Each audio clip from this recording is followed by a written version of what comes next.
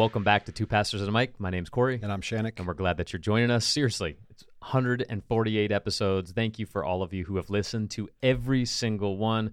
We appreciate all the love and support. We appreciate all of you who share, those of you who have left a review, left stars. Seriously, if you haven't done it, what are you waiting for? You hear it every single week. Go do it. Do the dang thing. Yeah, share it right now. We're actually less than 1,000 listens away from 50,000 total. So we need you to share this podcast over the next few weeks because we really want to hit that 50,000 mark. So we would appreciate right now if you would stop what you're doing, hit that share button, send it to a friend, let them listen with you. Do it. And thank you for those of you watching us live on YouTube. Welcome. You see us all in our beautiful attire.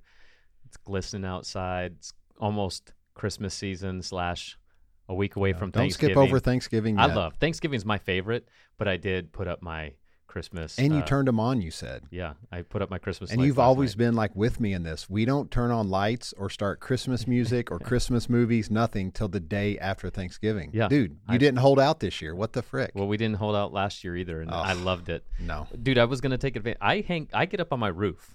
So yesterday I spent 3 hours on my roof outlining my house. It was like 50, 60 No, and degree you should weather. do that. Hang the Christmas lights while it's still warm. Like 100%. That's the way you do it. But then you wait till the day after Thanksgiving. My wife wants them on, so they're going on because I'm trying to get lucky. Yeah. Whoa. Okay, let's go ahead and move to the question of the week on today's podcast. Yeah. So we've actually had several different content creation pieces that have been released through Hill City. Yeah. One of them being your new devotional, your new book, What If I Told You? So if you haven't already ordered that book, go order it. You can find it on Amazon. What if I told you? $11.28. And I promise you it'll be the best money you've ever spent in your life. Look at you. But also not just the book. I'm not sure if we made reference to it or not, but Brittany Rocha and the worship team here released their new single, Holy of Holies. I think almost the same time frame, same week that you released your book. Yep.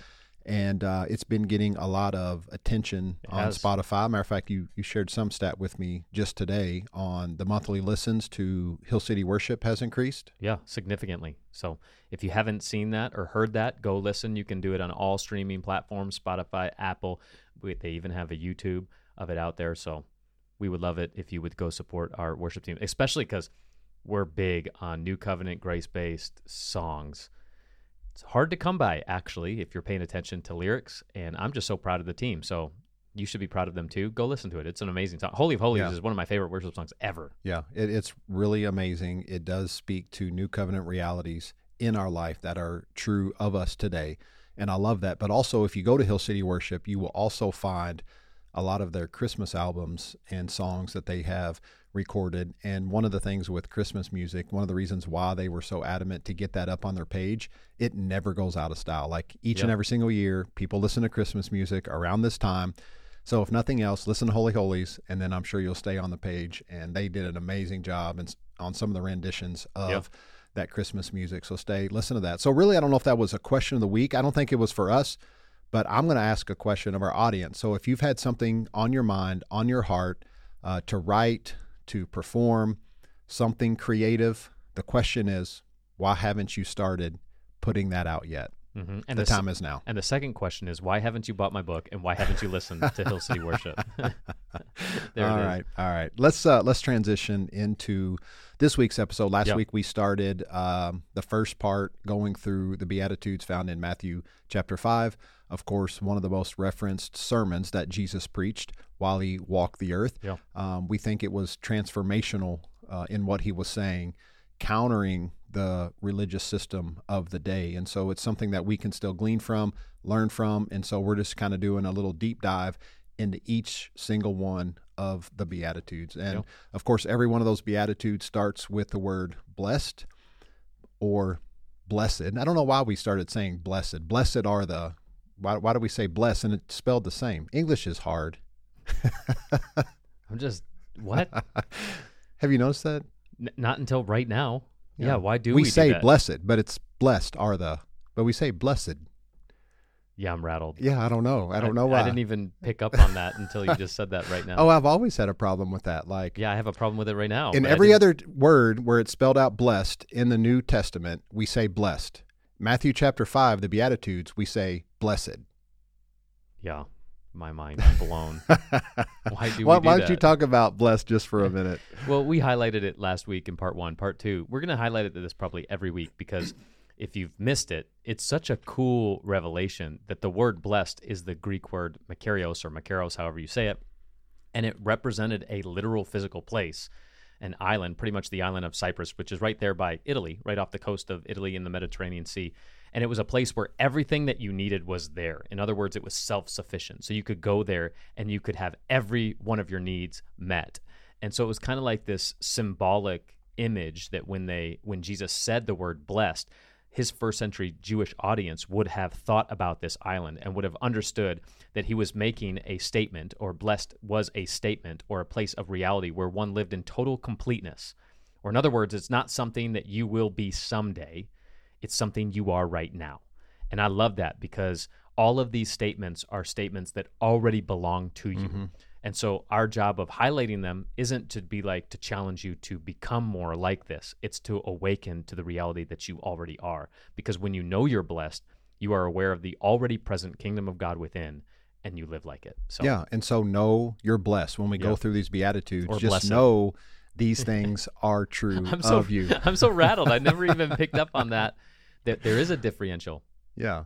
It's so bizarre, and I've always wondered it. But we will move on because we're going to get to the third beatitude right now, and it's blessed are the meek, for they will inherit the earth. And so we really need to talk about this idea of meekness, because whenever we say meekness or someone is meek, a lot of times in our American way of thinking, it means, or we think it means, that someone is weak, they're a coward, or they're very passive in nature.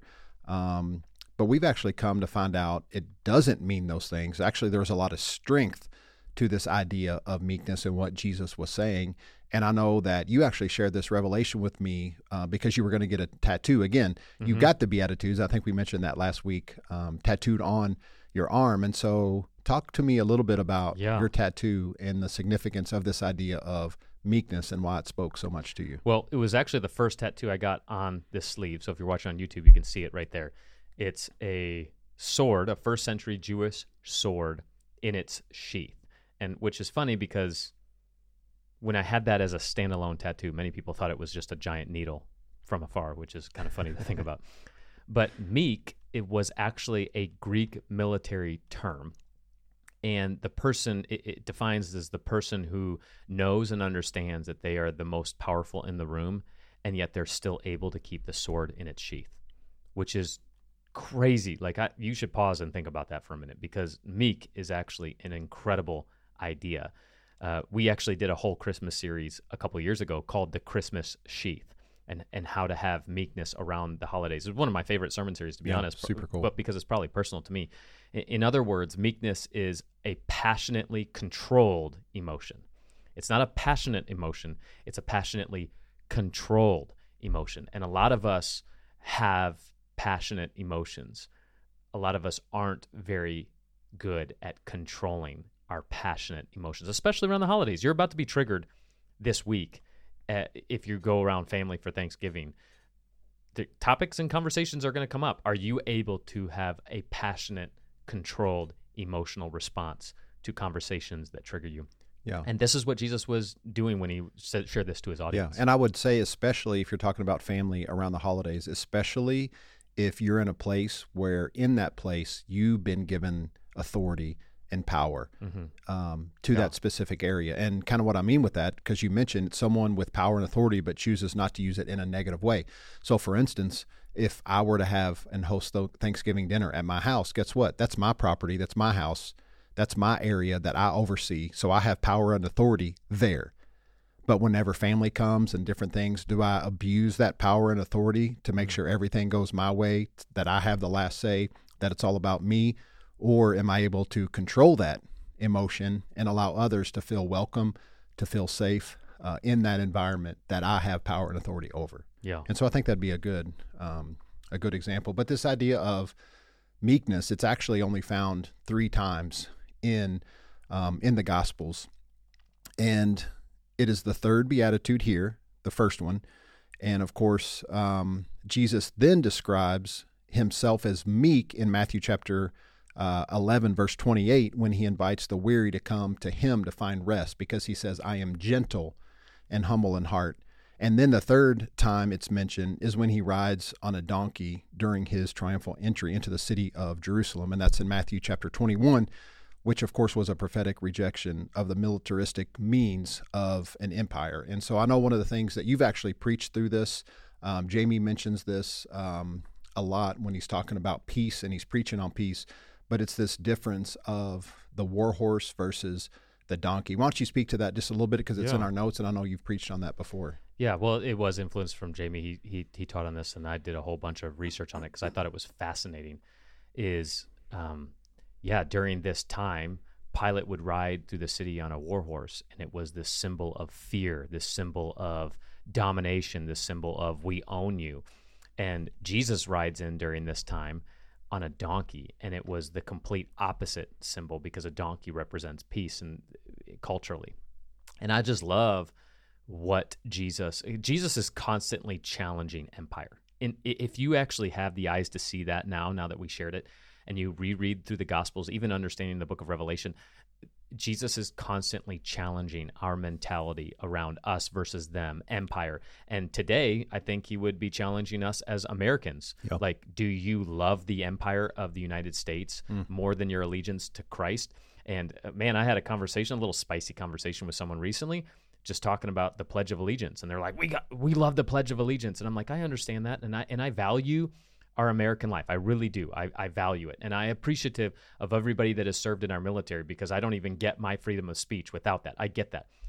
But if we're being real honest, the way of Jesus trumps that. And Jesus was anti-military. He was anti that way of life. He's anti-violence. And I know this is a big conversation around, so you're a passive.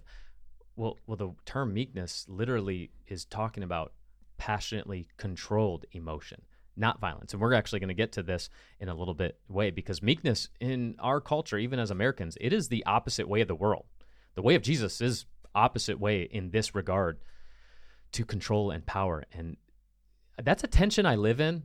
So I understand that. And I recognize this tension, and it's not easy for a lot of people to understand, because we are so patriotic. And I'm not saying patriotism is bad, but it is when it neglects the fact that you are apparently surrendered to Christ first. Right. You should also live in this tension too, then, of being torn on what you believe about war and what you believe about power and what you believe about empire. This should challenge you. And if you've never thought about it that way, welcome to the tension, because it's not fun as an American. Yeah, and so when Jesus actually says this, blessed are the meek because they will inherit the earth, what he's doing is he's challenging his Jewish listeners there that there is a better way of living than the one that they currently are in, this dog-eat-dog, winner-take-all type of world we live in. And I know you actually share with me a quote from Brian Zahn. I thought it was beautiful as well. It says this, and he says, there is a besetting paranoia that plagues the superpower mentality, and it most often manifests in an anxious obsession with security. Anxiety over security is the price the aggressive pay for clawing their way to the top. They are fated to live in constant dread that someone will take away their position of privilege. The way of violence and aggression is the way of Caesar. The way of meekness and trust is the way of Christ. And they are in contradiction to one another. The rebuttal is what practical men of reason will say, well, if we don't aggressively guarantee our security by force, the wicked will certainly triumph and we will be dispossessed. But I will also know what Jesus said, blessed are the meek, for they will inherit the earth. You have to choose who you're going to believe. I'm not sure the Romans thought. Yeah, I'm sure. Or I'm sure the Romans thought it was crazy too. The earth is seized by the aggressive and violent, but it is inherited by the meek and gentle. Inheritance is a family word. Think about it. A relationship word, a grace word. Seizing is the way of Satan. Inheriting is the way of God.